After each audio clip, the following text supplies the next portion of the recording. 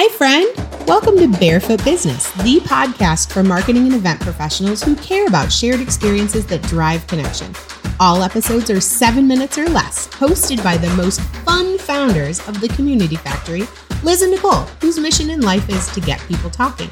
So let's start.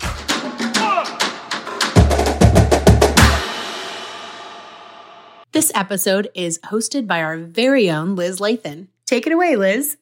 Where's the intersection of community and audience? You know, I think that's evolving. I feel like that the community can happen on social. I believe that there are people that may never meet that truly feel like they know each other because they've had authentic relationships. Mm-hmm. But I do think, you know, if you're lucky enough to get the opportunity to meet those connections, it just adds a whole world to your world. But I certainly don't think offline is required in order to feel like you know somebody. Again, I think it comes down to if you truly are bringing your authentic self and voice to the connection, I think that that's what creates the community. Oh my gosh. I think now there's 2-dimensional community and 3-dimensional community. And so 2-dimensional community is no less viable than 3-dimensional, but 3-dimensional just adds that much more richness to your life. That's a fun way to look at it. Exactly what you just said. It's that.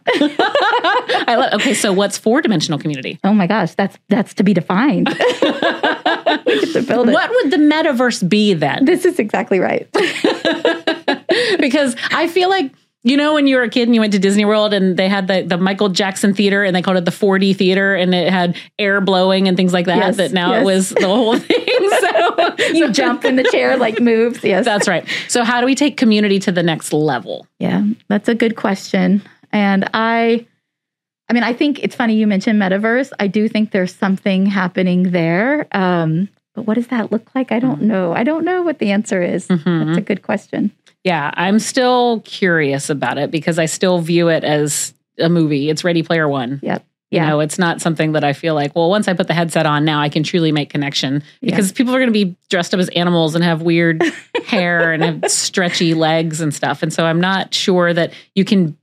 It's okay. So interesting for me is I feel like you can't be your authentic self. However, it's giving you all the opportunity to be your authentic self, you know? Yeah. So it's like you can pick whatever avatar you want that is representative of your authentic you. But then I'm like, but that's not you. Like even in the movie when they met at the end and they were, you know, they actually met their real selves.